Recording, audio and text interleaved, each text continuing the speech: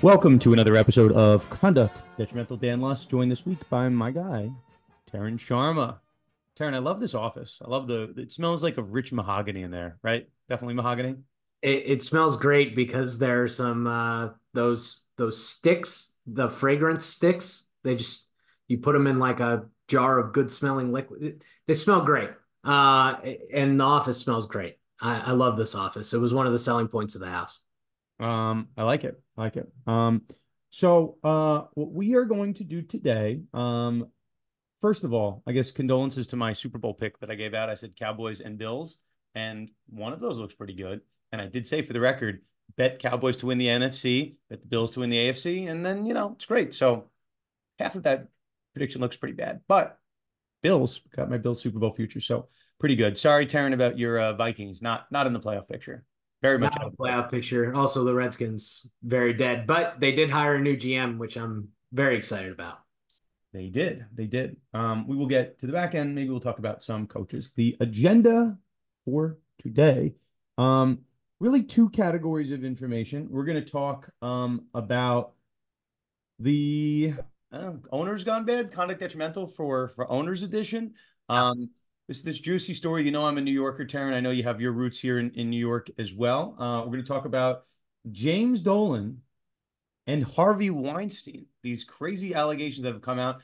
And then I think on a podcast, maybe like within the last year, Wallach was like, maybe after Dan Snyder, the next owner will kick out is James Dolan. And he said that to Don Van Natta. And I remember I'm like, Dan, why are you bringing Dolan into this? And Dan might be right, but we will assess. So yeah, the allegations, the interesting ones with involving Dolan and Harvey Weinstein. Yes, that Harvey Weinstein.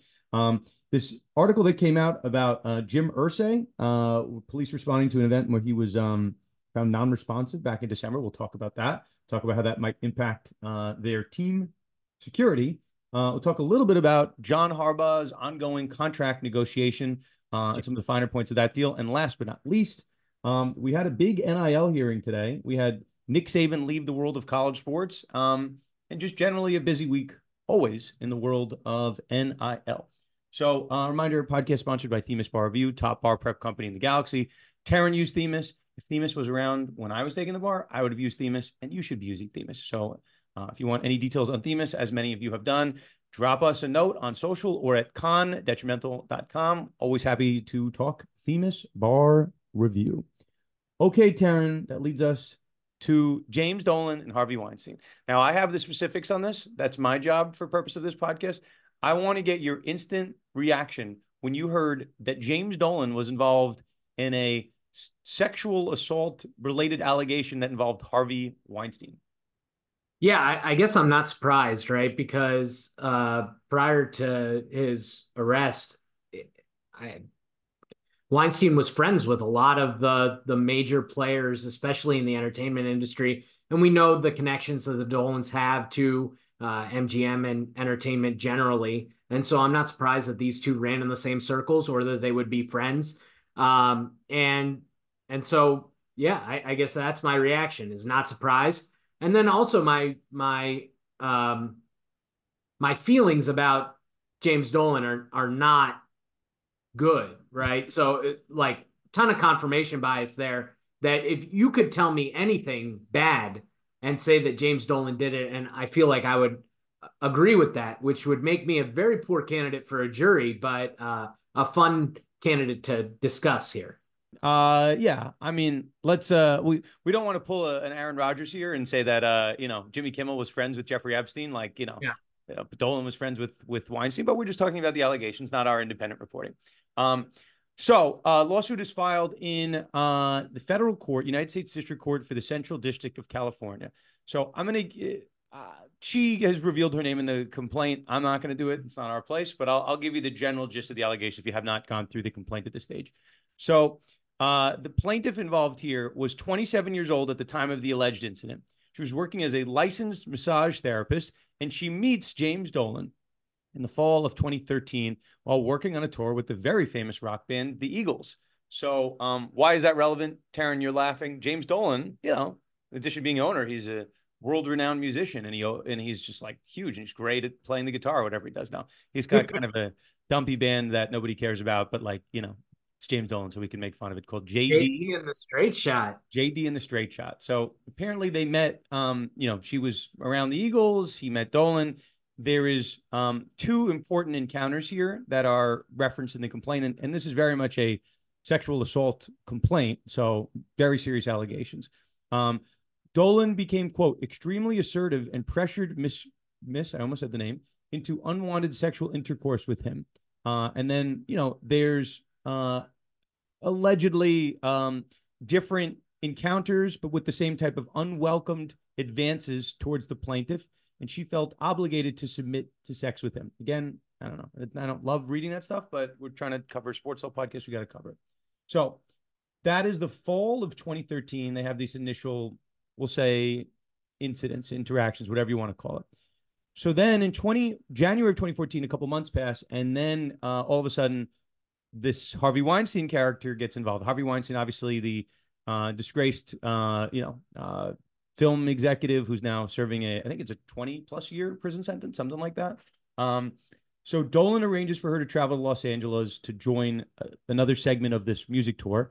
And while she was there, it seems that the allegation is that Weinstein introduced himself to her as one of Dolan's best friends, and then asked whether she was the massage therapist that Dolan had mentioned and previously praised.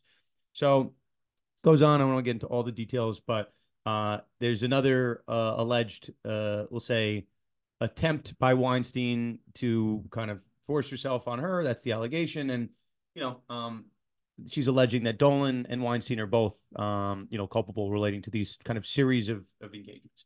Dolan has denied it. And from jail, Harvey Weinstein has denied the allegations.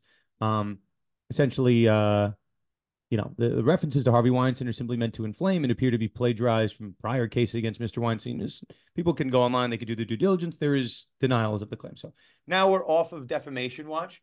Taryn, having heard these claims, okay, it's not the first time that we've had an owner accused of sexual assault. At least for our purposes, we covered it with your Washington Commanders. Gut reaction, the standing in isolation. Do you think James Dolan is at risk of losing his team? Well, I mean, you kind of wonder like what it will take, right? Because it took so many straws to ultimately break the for Dan Snyder to lose his team, to really be kind of forced out, for which he had the penalty of having to take $7 billion from Josh Harris and that ownership group. So, I mean, I don't think so. I think, look, longer term, right? If we're thinking about entertainment, and the NBA is an entertainment business, obviously they don't want to be reflected upon poorly. But also, look, James Dolan owns the Sphere, and the NBA is increasingly involved in Las Vegas. They hosted the in-season tournament there this year. They have a WNBA team, which is very successful, the Las Vegas Aces there. I think ultimately they'll have an NBA franchise there. I'm not sure if they want to run afoul of Dolan. And so I think that that's part of the consideration here, and why the NBA continues to make excuses for the behavior of James Dolan, not only outside of his capacity as owner, but in his capacity as owner, the way that he's treated his fan base. Remember him writing the letter to the 73-year-old fan saying that go root for the Nets because the Knicks don't want you. That seems like it's the opposite kind of activity that the NBA would want, where you're trying to promote your organizations, especially a marquee organization like the New York Knicks, who haven't been successful in God knows how long and have finally started to make some noise again recently. I don't think that this will cause him to lose his team, because I think that the line for him that he has to cross is so far down the line. And even if we talk about Snyder, right, and this is the last point that I'll make, but with Snyder, what ultimately really forced the NFL's hand, what forced Goodell and what really forced Jerry Jones to stop supporting Snyder, was that he was allegedly embezzling ticket funds from other teams, not cutting the gate properly. And because of that, that's what caused them to sour on him. Not really any of his behavior, which was well known for so long. So, I think if we are just putting the goalposts at what has been established in the precedent of people losing their teams, I think you are correct to predict that the odds-on favorite would be that he would not lose the Knicks. If we're just basing it on like what, like Donald Sterling had like 20 different things, 20 different terrible allegations. Dan Snyder had different things, different directions, including sexual assault, right? Involving a team employee on a plane, and I think there was an allegation about a private car. So the when it comes to owners, at least the precedent in recent history has been quantity and quality. It's not just quality. It can't I don't want to say it can't. It just hasn't been one allegation. That not to say it's right. Now, sometimes we get accused of in the show, Taryn, of being very vanilla with not giving proper predictions or not giving like our 2 cents. Like if what is being said is true, right? And again, they're spicy allegations. And I should mention the attorney here is the law firm Douglas Wigdor. They're representing Brian Flores. They're representing Jim Trotter in his case against the NFL. And then separately, according to our own Daniel Wallach, represented Charles Oakley in his suit previously against James Dolan. So they've litigated a high-profile case against Dolan in the past. So should a sex trafficking claim, a conviction, which is not where we're at, we just had an allegation and a civil complaint, should a criminal conviction of sex trafficking result in someone losing their team? You would hope so. Should a civil finding of liability, which is what this case is at this point, a civil case, if somebody wins and the standard there is preponderance of the evidence, like should it result in someone losing their team? Probably. If someone's a convicted someone found liable from a bench trial or a jury proceeding is that they are a sex trafficker in a civil context, like, yeah, like, I don't know, it shouldn't be that high of a bar to get rid of someone's team. Like quality, one incident that's really bad, you should probably lose your team. Now, that said, just so people don't think we're insane, these are all allegations, but we're, talking in a vacuum about what should and shouldn't be the case. This is one allegation. It's by one person. As far as you and I are aware, Taryn, this is a 10-year-old incident that I don't, at least as far as I've seen, has not sniffed criminal charges. So I think that is worth reporting if we're reporting this in a fair way. But yeah, James Dolan is no stranger to controversies, but he is in no way, shape, or form in the same vein of a Snyder or of a Donald Sterling when it comes to off-field incidents. That's my understanding. So I think your prediction is correct, but maybe we need to rethink what forces someone to lose their team, assuming this thing plays out as it could. I mean, we don't know at this point.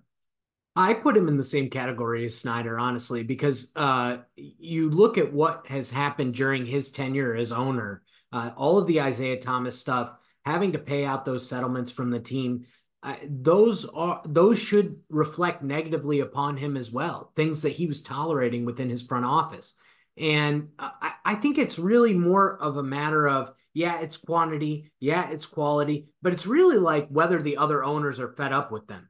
I mentioned Jerry Jones and Dan Snyder, right? But it's also Jerry Richardson, right? Jerry Richardson, what ultimately got him out is not that like it doesn't sound as bad, and we probably know that other owners have engaged in that type of activity as well. But it's about support, right? Because I mean, even the McNair family in Houston, they've maintained their ownership despite being accused of saying some reprehensible things, and so it's just a matter of like who supports you. If the important people in the room, if the powerful people in the room support you, you'll continue to have your job. And say if you're one of the most powerful people in the room, like Dolan may be very well amongst NBA governors. I don't think that he's going to lose his team because they don't want to set a standard because they don't want to actually live up to one even though they hold such an important institution and public trust. It is they've really failed to meet what we expect of people. And what can we do about it? We're still going to All, watch the games.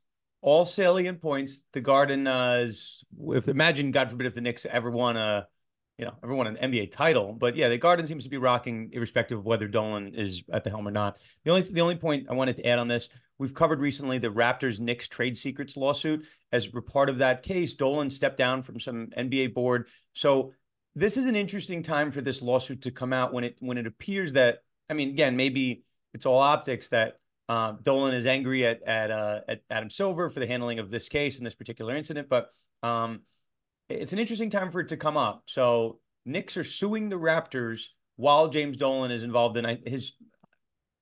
Again, if proven true, I don't know. Again, someone could tell me I'm wrong, but these seem to be the worst of it. Isaiah Thomas stuff was Isaiah Thomas. I mean, maybe Dolan had some knowledge of it behind the scenes if that was what was alleged, but this is, when you talk about sex trafficking, that's what Jeffrey Epstein was, lauded. Yeah, he was involved with. So I don't know. This is a very different type of allegation. But in any event, let's do this one quick, Taryn. As we're talking about things that may result in someone losing their team, different category of information. Once upon a time, Jim Irsay, the owner of the Colts, man, I should have this in front of me. I'll pull this up, but he was suspended for, I believe, Taryn, was it a DUI incident? What was the Jim Irsay suspension once upon a time? Yeah, I believe he was driving on painkillers. And they found it on him? I think that's what it was. Yeah, I believe so. Yeah, so this is 2014, the DUI arrest. And there's I guess video of it that's come out. He was suspended for a period of time. I can pull that up as well. Suspended for 6 games, fined $500,000. So it was interesting. The 6-game suspension, which also prevented Irsay from using social media or doing interviews. That's interesting. Social media ban. So, okay, this is to put it again, talking about owners with multiple offenses. Irsay, according to a report, police responded. 64-year-old Jim Irsay, they described it as an overdose and notes that, quote, alcohol and drugs were involved. So I believe the incident, Jim Irsay, police went to his home and found him unresponsive. I believe this was on December 8th. So the health scare, first reported by TMZ, brings up a bigger issue with Irsay in general. Okay, so on and so forth. Now this is not an issue of sex trafficking. It's an issue of an owner that has a second issue with, I guess we'll call it drugs, narcotics, alcohol. This again, all allegations, but that's the headline. Taryn, I ask you the same question. Do you think Jim Irsay is at risk of losing his team? It's funny the parallels between these two guys, right? Because their fathers built something and then passed it down to them, and they both had their issues and with substance abuse. They're both in bands. They're both obsessed with the music industry, and I guess the primary difference is that Irsay's actually won something, and so I don't know. I think that again, you look at the things that NFL owners care about, right? Irsay got a new stadium built. He's been a good partner to the league. They host good events. It's a very centrally located place, Indianapolis. I think he's been a pretty good steward of his organization. The Jeff Saturday whole debacle accepted. And so I think, again, he has support. And he's somebody who has a history of substance abuse and those Alleged history. well, I mean, you get arrested for operating a vehicle Just, while just trying to save us here, Taryn. yeah, Alleged. Whatever. sure. You guys can read between the lines. All right. Yeah. Indianapolis Star sports columnist Bob Kravitz said that he had an ongoing drug problem in 2014 when the story came to light. But Fair. so Irsay's mistress overdosed and died in Irsay's home. So I mean that's part of it too. Again, I just think that it's about support. It's not about any sort of standard unless he does something that really runs afoul of the other owners, and they've shown that they don't really do they care about drugs? Do they really care about abusing women? Do they really care about any of these things? I'm not sure. They haven't shown it in their actions. They've offered a lot of talk as to what is important, but they haven't really showed it in their actions. And really, I mean, we've got to go back 2023. Irsay said what the issue was himself. He was being prejudiced against because he's a rich white billionaire. And so really we should feel very bad for Mr. Irsay that he's struggling with these issues and that the public is coming down on him. But no, he won't be forced to sell his team. Again, there's support for him. So, you might be wondering, when you ask this question, do you think that they'll have to sell the teams? I have not been able to find Roger Goodell's comment with respect to the Jim Irsay incident. Um, I don't think Goodell's been in front of a podium where someone can ask about it. Rest assured, I imagine it'll come up at the Super Bowl press when Goodell's up on the podium. Um, Speaking of, do you remember when I think it was the Super Bowl when Jim Trotter had his I think he was asking that of Goodell at the podium at the Super Bowl, right? Like, what's your track record for hiring people of color? Was it the Super Bowl media? Is that what it was? Yeah, that's like one of the few times that Goodell stands in front of the whole reporting crew, right? Well, expect this exact question to come up about, Jim Irsay and what a I'll say alleged or multiple incidents relating to the allegations of narcotics, if that should impact an owner's, well-being, if they should be associated with the league if you want those type of people. Now if you're wondering what Silver said about James Dolan, we do have a comment. So again, going back and forth between the two, I think the kind of interesting timing. So Adam Silver there was a press conference to announce that the All-Star game was going to be held in the Clippers crazy arena. So, you go in front of a podium, people might ask you some questions. So again, Adam Silver is going to a Clippers press conference announcing the 2026 All-Star game. It has nothing to do with the Knicks. Somebody asked him what he thought about the James Dolan lawsuit. Quote, I saw the article and I don't know anything else about it other than that I read the article. So we'll stand by and wait to find out more information.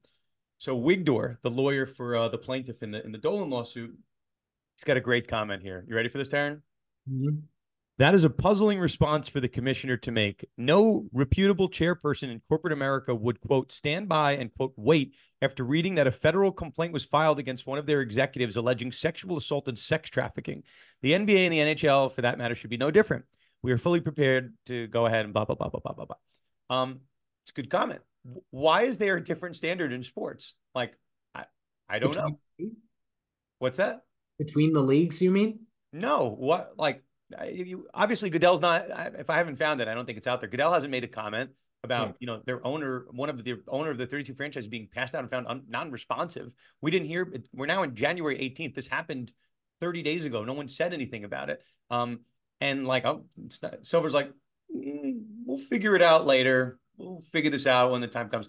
It is you and I say it like, yeah, the precedent's been set. You need a ton of allegations. They need to all be true. You need this and this. You need to also steal money. You got to do 100 different things. Like, why is that the bar? Why is the bar so much higher for sports owners? Like, maybe that's wrong. Maybe that's not appropriate. I mean, maybe that's the conversation.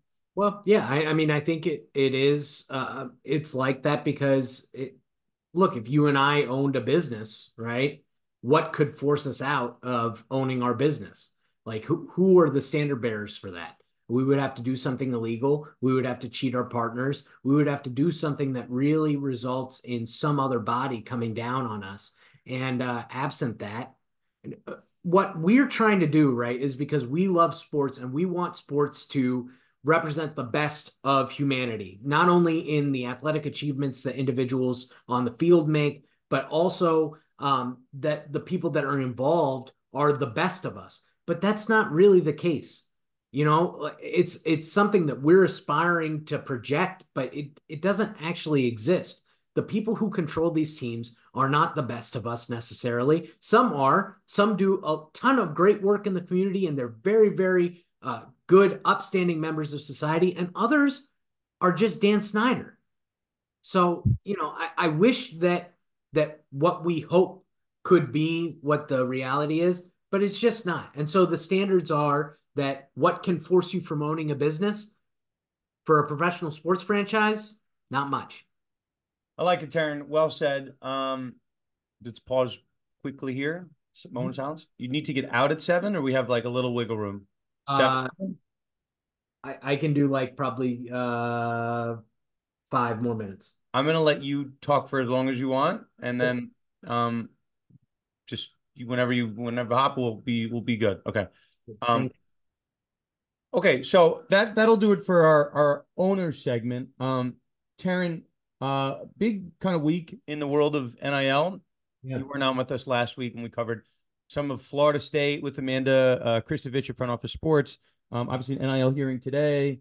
A lot of stuff buzzing in the world. So, Taryn, I'll give you the floor. I'll lay out for you, or is it lay up for you? I'll move aside. The floor Yeah. is yours, Taryn. Give Thanks. us the latest in the world of NIL, and maybe the what you're hearing coming out of Capitol Hill today on the hearings. Yeah. You mentioned Amanda, and she's done really such a fantastic job narrating each of these major stories. I think that she's done probably the best job of anyone on online. And so you can follow her. It's A Kristovich with two H's. And so today she was following along with the NIL hearing on Capitol Hill. So it was like another month, another hearing. And it had all of, and she said this, all of the buzzwords you can imagine, the wild, wild west and all of that.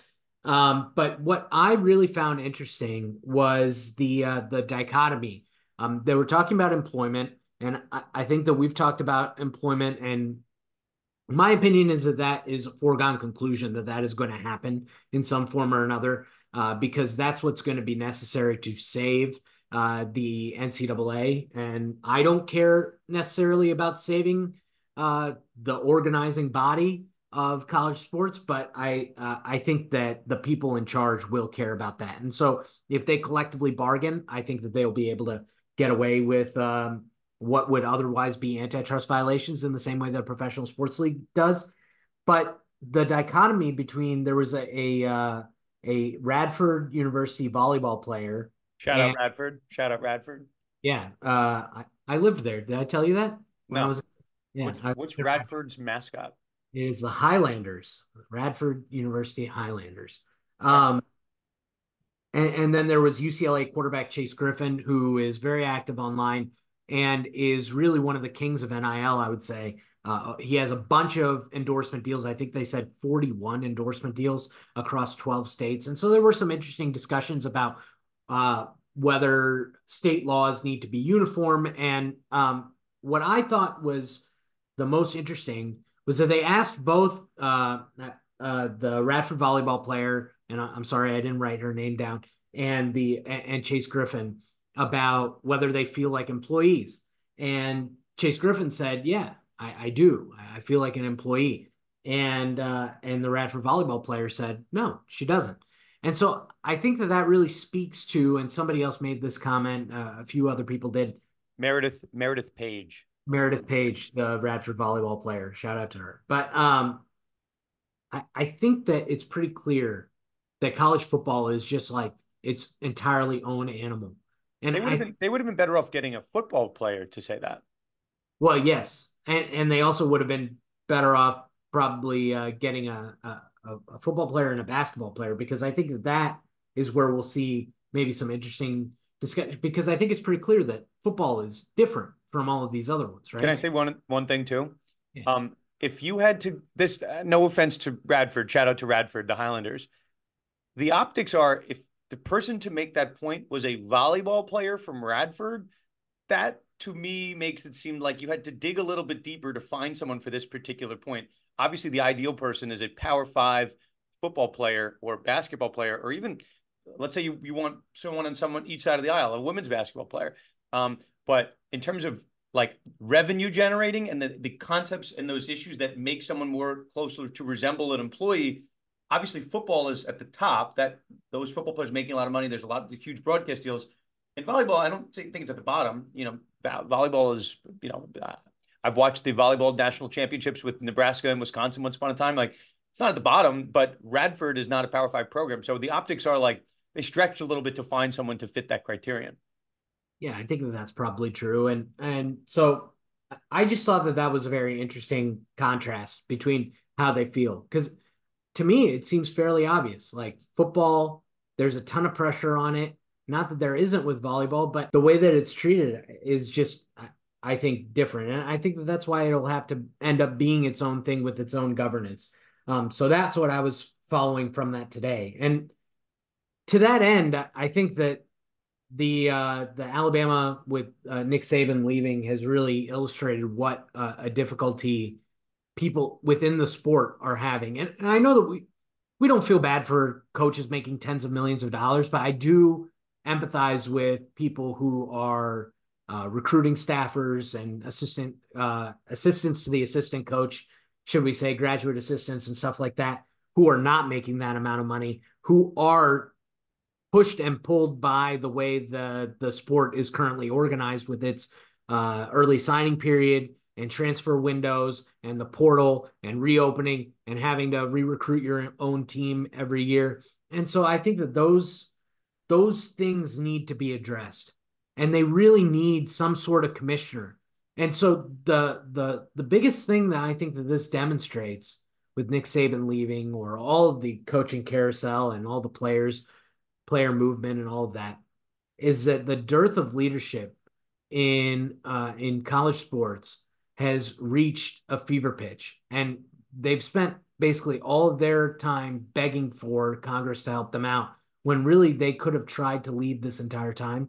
And I feel like that's a point we've had to make over and over again. But it's very frustrating to watch because the people who are at the mercy of the failure of leadership are the people that really deserve to have some clarity over their futures.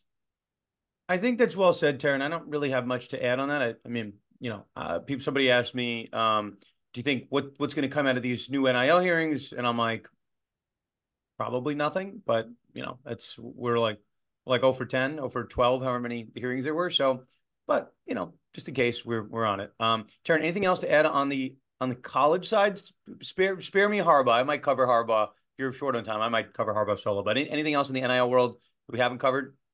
No, I think that we will have some guests lined up that we can discuss this more, but definitely nothing. That the hearing went off the rails. They were talking about like uh transgender people in college sports. Like what is that? It's not the first time they've gone off the rails with that exact topic, What does that have to do with NIL? because people are just finding platforms to talk about nonsense. I mean, important topic. That's not nonsense, but it has nothing to do with what was the stated agenda for that particular hearing. So, It's nonsensical as it relates to NIL. correct. So yeah, I'm looking forward to seeing where we go with this, but you're absolutely right in what you said, because it's just a bunch of people that love to hear themselves talk. We're not making any real progress. I think the bigger story today probably was that the Department of Justice signed on to antitrust lawsuit in the state of West Virginia, and that will be a big story going forward. We'll probably want to have Amanda or someone else come and talk to us about that a little bit more.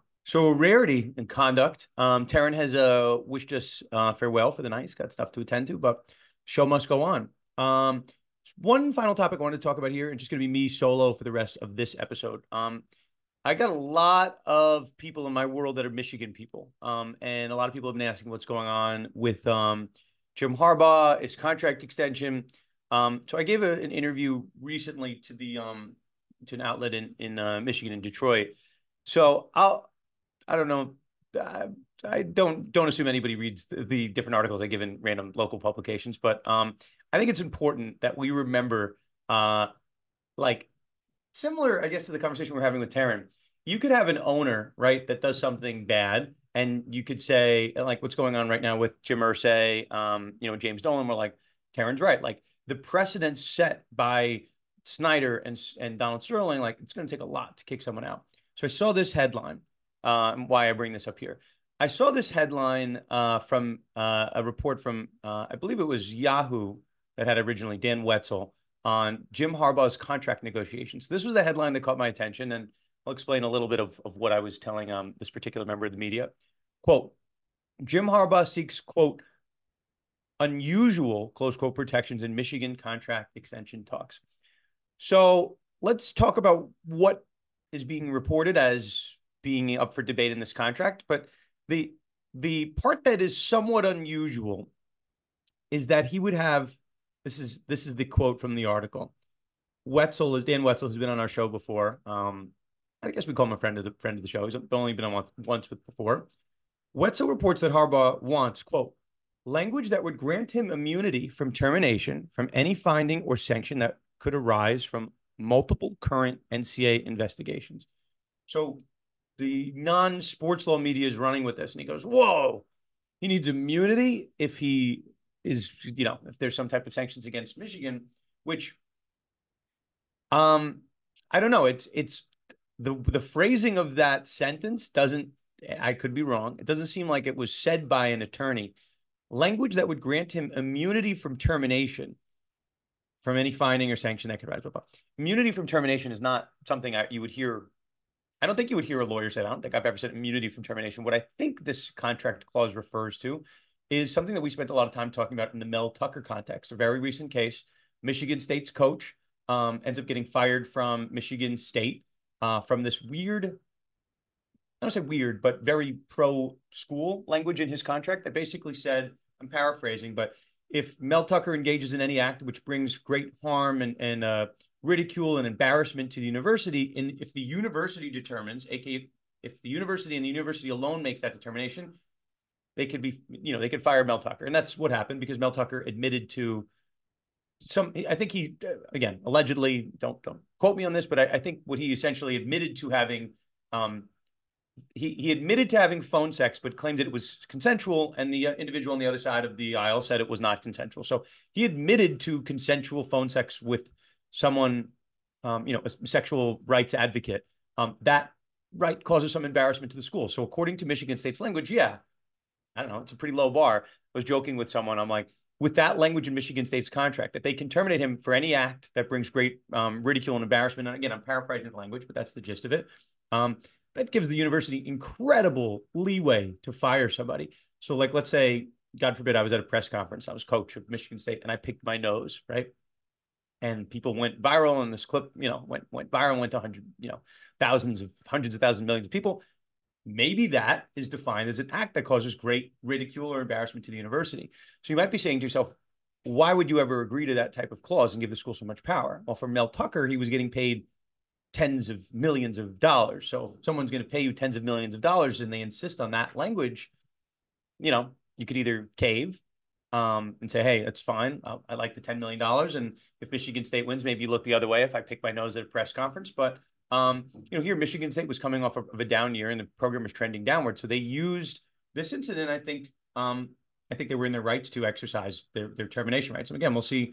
I don't know if Mel Tucker has filed a lawsuit yet. I know Pat Fitzgerald at Northwestern has. I don't believe there's a resolution to that yet, but that's why devil's in the details in the termination language. Now, back to Harbaugh.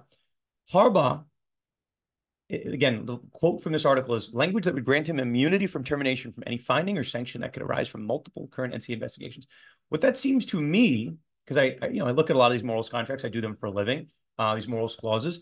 They say if someone is convicted, arrested, sometimes they'll say charged with some type of act that involves moral turpitude or some type of crime, yeah, you can fire somebody. Sometimes, on an athlete contract, it'll say if the athlete receives a suspension for performance enhancing drugs or something else, you can cut them from their endorsement contract or whatever contract we're talking about. So here, yeah, I think Michigan is nervous that there's going to be some type of sanction, some type of discipline from the NCAA for all these open investigations, sign stealing. There's a couple things in the works for Michigan. So Harbaugh is certainly in his right to say, hey, I have all the power here. I might go to an NFL job. I might go to the Chargers. I might go to the Falcons. I might go to any number of NFL jobs. And I have the leverage. You guys need me, right? You guys, we just won a national championship. If I leave right now, you'd have to find a new coach. You might, risk, guys going into the portal and losing them. And you'd look pretty bad, national championship winner, not having a coach. And also, mind you, we're recording this on January 18th. If Harbaugh leaves, I mean, we're ready, like deep into the coaching carousel. Like when these musical chairs of coaches stop spinning, who's going to be left to get a Michigan job if Harbaugh goes to the pros? So right now, Harbaugh has a lot of leverage. Harbaugh is, again, asking for immunity for termination. That doesn't mean what I think it's being reported as. I think it just means that on a for-cause termination, that a finding of a violation, be it like level 1, level 2, level 3, whatever it is from the NCAA, will not result in a firing of Harbaugh for cause. He's not looking for a blanket immunity from termination. That's insane. That's just like a lifetime contract. He just says, for this specific thing, I don't think they should be able to fire me. And I think that's a totally reasonable ask. I don't think it's unusual. And again, I preface this by saying, like, just because like maybe someone has never heard of this in a sports contract doesn't mean that it's like unusual or improper ask at all. So Harbaugh and his lawyers, I don't know if this was what people think. That's how I read it. Shouldn't be shamed into asking for big asks. And I felt like this was leaked. Me personally, I felt this was leaked to the media um, to make Harbaugh look bad that he's asking for too much. And it's like, so that the Michigan people in my life, and then roundabout way of saying, like, the Michigan people in my life are like, you think what Harbaugh's asking for is fair? There's supposed to be an arbitration panel to determine if he's, there's a foreclosed firing. And I'm like, these are all normal asks in a contract. Like, no one's asking for immunity from termination, but they're saying we're trying to narrow the scope of things that could be considered a foreclosed firing and not be paid the remainder of the money on the contract. So yeah, I think Harbaugh has all of the leverage, and I think he can ask for whatever he wants. Nothing's unusual. He has all the leverage. Now, I'll just put this into context, and I think that's the other part of the contract I wanted to make sure we brought up. So there's this arbitration panel they're talking about, asking for an arbitration clause or an arbitration panel in a contract. Pretty typical. I look at contracts every day that have that language. Now, you don't want the school, and this is the reason that I think Harbaugh is allegedly or reportedly asking for it. You don't want a Michigan State situation whereby Michigan State, in their sole and absolute discretion, can fire Mel Tucker for something that embarrasses the university. You want that for cause language to be determined by a panel of a couple people. Now, I haven't seen reporting on who's on this arbitration panel, if it's someone from the school, someone neutral, and someone else, or if it's just true arbitrators that don't have anything to do with Michigan. But yeah, a very normal, very reasonable asking. Just because those contracts, those clauses don't appear in other contracts, there are very few people in the history of professional sports that have a situation like Jim Harbaugh that win the national championship, contracts expiring while under NCAA investigation. It's similar to what happened with Pete Carroll once upon a time with the USC, but Pete Carroll bolted for the pros. So he's got all the leverage if he wants to, and they're going to sign him to a long-term deal to stay at a Michigan program that could be facing sanctions and punishment. So I think Harbaugh is entitled to ask for whatever he wants. The other part of this contract that I think is interesting, and I expect to see some news on this in the near future. So right now, I get notifications on my phone. Mike Vrabel is interviewing for this job. Bill Belichick's interviewing for this job. Harbaugh interviewing for this job. This one's interviewing for this job. We are in the midst of the NFL cycle. And sometimes the NFL coaching cycle will go until the Super Bowl, right? Sometimes it'll go into mid-February. Now, if Michigan lets this drag out all the way into Super Bowl, it's like a month from now, right? Like we just had Super Wild Card Weekend. We're now at the divisional round. If they let this go the entire way, Michigan's in a really tough spot. Yes, like right now, if Harbaugh signs with like the Chargers or the Falcons or whoever else, okay, we're only really like a week or two since the national championship happened. Like the coaching carousel is not like done.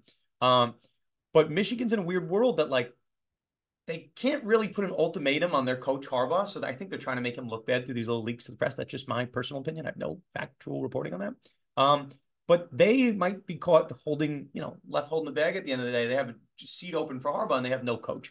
So I think the other part of the contract that's being reported as being a sticking point is this buyout provision, whereby if Harbaugh does leave to go to another program, specifically, I think here would be an NFL program, but there's some amount of money that has to be paid to Michigan. So my understanding right now is that, and maybe it's not being reported just because Michigan's laying low on it and they're putting it on ice, but that Michigan does not have the agreed upon buyout language that if the Chargers hired him or the Falcons or any of these NFL teams, that they'd be paid some amount of money. So again, no reporting on this. I'm just talking like, just calling it like I see it.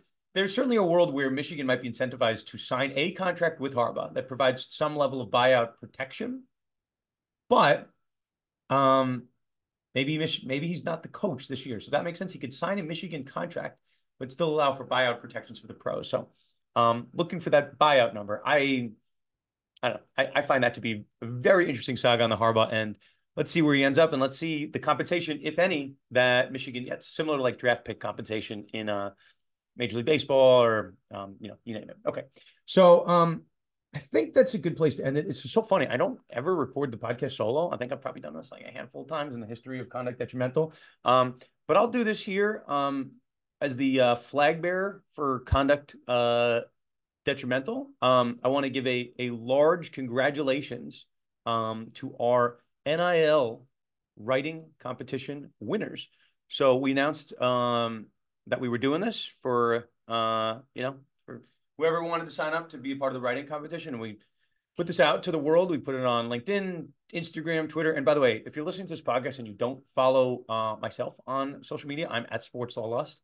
I don't know, I feel like everyone knows that by now, but We put announcements out there for stuff we do. I don't announce everything on the podcast, but a big congratulations to John Kane. He is our first placed winner of the NIL writing competition. Second place, Brittany Archer from Missouri Law. John Kane is a lawyer at Aiken Gump. I would hope if we made the competition open to lawyers and law students, it would be odd if a lawyer didn't win. But John emerged as the winner. Brittany Archer from Missouri Law wins second place, and Nolan Fordhouse from St. Louis Law wins third place. We just read these blind. We didn't pay attention to what people were at different schools or lawyers, law students, but that's just the way it shook out. So a big congratulations to John, Brittany, and Nolan, and thank you for everyone for submitting articles from across the country. Big shout out to our grading committee. I'm not going to name everybody, but 1, 2, 3, 4, 5, 6. Got like 10 people on the grading committee. So it was a pretty elaborate setup. Shout out to Bryce Goodwin for setting this all up, and Evan Latato over at St. John's for the original idea to do this. So lots of cool things that we like to do with conduct. And then one more congrats. It's full of congrats here on Conduct Detrimental. What we did, because we like to do things, and like to keep you guys on your toes. We've announced an official, the official 2024 Conduct Detrimental Board. So I imagine some of you are listening to this now that got elected to our sports law, a sports law student board. Bryce Goodwin, who I mentioned, is the editor-in-chief. You can find that graphic up on our LinkedIn page. I'll migrate this over at some point to the website so you can find it there. But yeah, quick shout outs: Bryce Goodwin, editor-in-chief; Mike Kravchenko, who you guys have heard in the podcast a ton. He's VP of content. Ethan Zucker, one of my students at New York Law School, is president of the student board. Evan Latato, I mentioned at St. John's, secretary. And then I thought a cool part, all credit to Bryce on this. What we did is we came up with regional representatives around the country. So we identified certain law schools that we wanted to, obviously different parts of the country, geography-wise. We grabbed Isabel Silva in the Northeast. She's at UNH. CJ Olson, who's at Miami Law. He's a 2L there. Brittany Archer, again, who finished in second place in our writing competition. She's at Missouri Law. Shelby Stevens from the Gonzaga Law School. Got to check out a basketball game there at some point.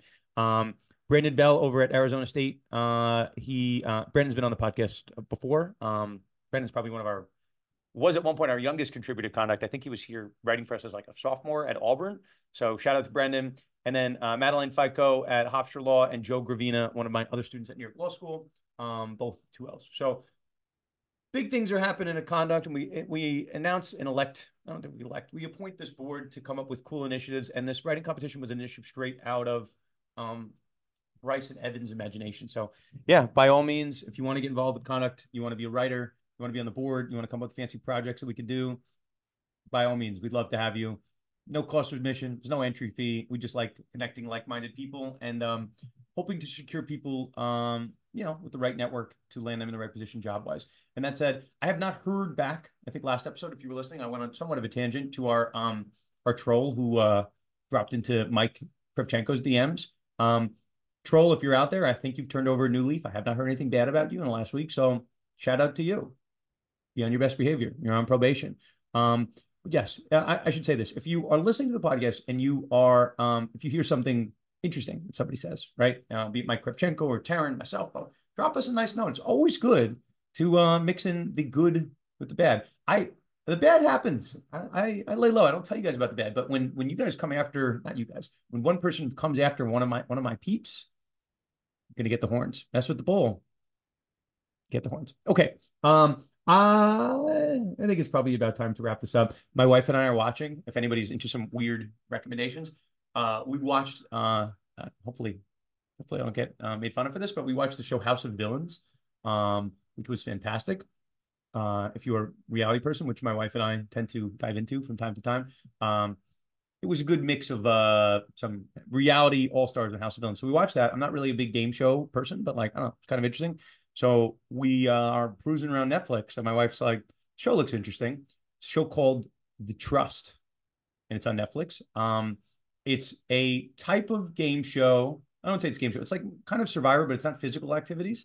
It is people voting each other off. There's a pool of $250,000, and the 11 contestants will split the money unless they get voted off. There's some gamesmanship. So I'm not really like a big game show person, like a Survivor type person, but House of Villains I thought was interesting, and The Trust, pretty good. I can definitely recommend that. We We went through a couple episodes this past weekend. So shout out to the Trust. Good show, the Trust. Okay. I think let's end it here. Appreciate you guys bearing with us and love recording podcasts for you guys each and every week. I'm recording this one from my studio. If the audio sounds good. As you guys have probably, sometimes the audio is really good. That's usually when I'm recording from my office. And then other times the audio is not so good. So I will try to get the audio consistent, but all good bearing with us. And yeah, we love bearing the flag for the industry that is the sports law world and representing sports law from coast to coast. So shout out to the Student Sports Law Board 2024. Shout out to the winners of the NIL writing competition. And I did say we had some big things on the horizon, and we're not done. But one more thing on the horizon. One more thing coming up. But stay tuned. Again, follow Con Detrimental on Instagram and Twitter. I'm at Sports Law Lust. And LinkedIn is like, I live on LinkedIn now, so you won't miss anything if you have LinkedIn. All good. Let us wrap here. And yeah, that'll do it for us at Con Detrimental. Go Bills. Shout out to the Bills. And that's it. Oh, and I have a future on Carlos Alcaraz. Let's root for Carlos Alcaraz as well. Plus 330 to win the Australian Open. Betting guy over here. Just don't pay attention when I tell you to bet the Cowboys. That part didn't work out. Okay, let's end it here. And yeah, that'll do it for all of us here at Conduct Detrimental. And yeah, see you next time on another episode of the Sports Law Podcast, Conduct Detrimental.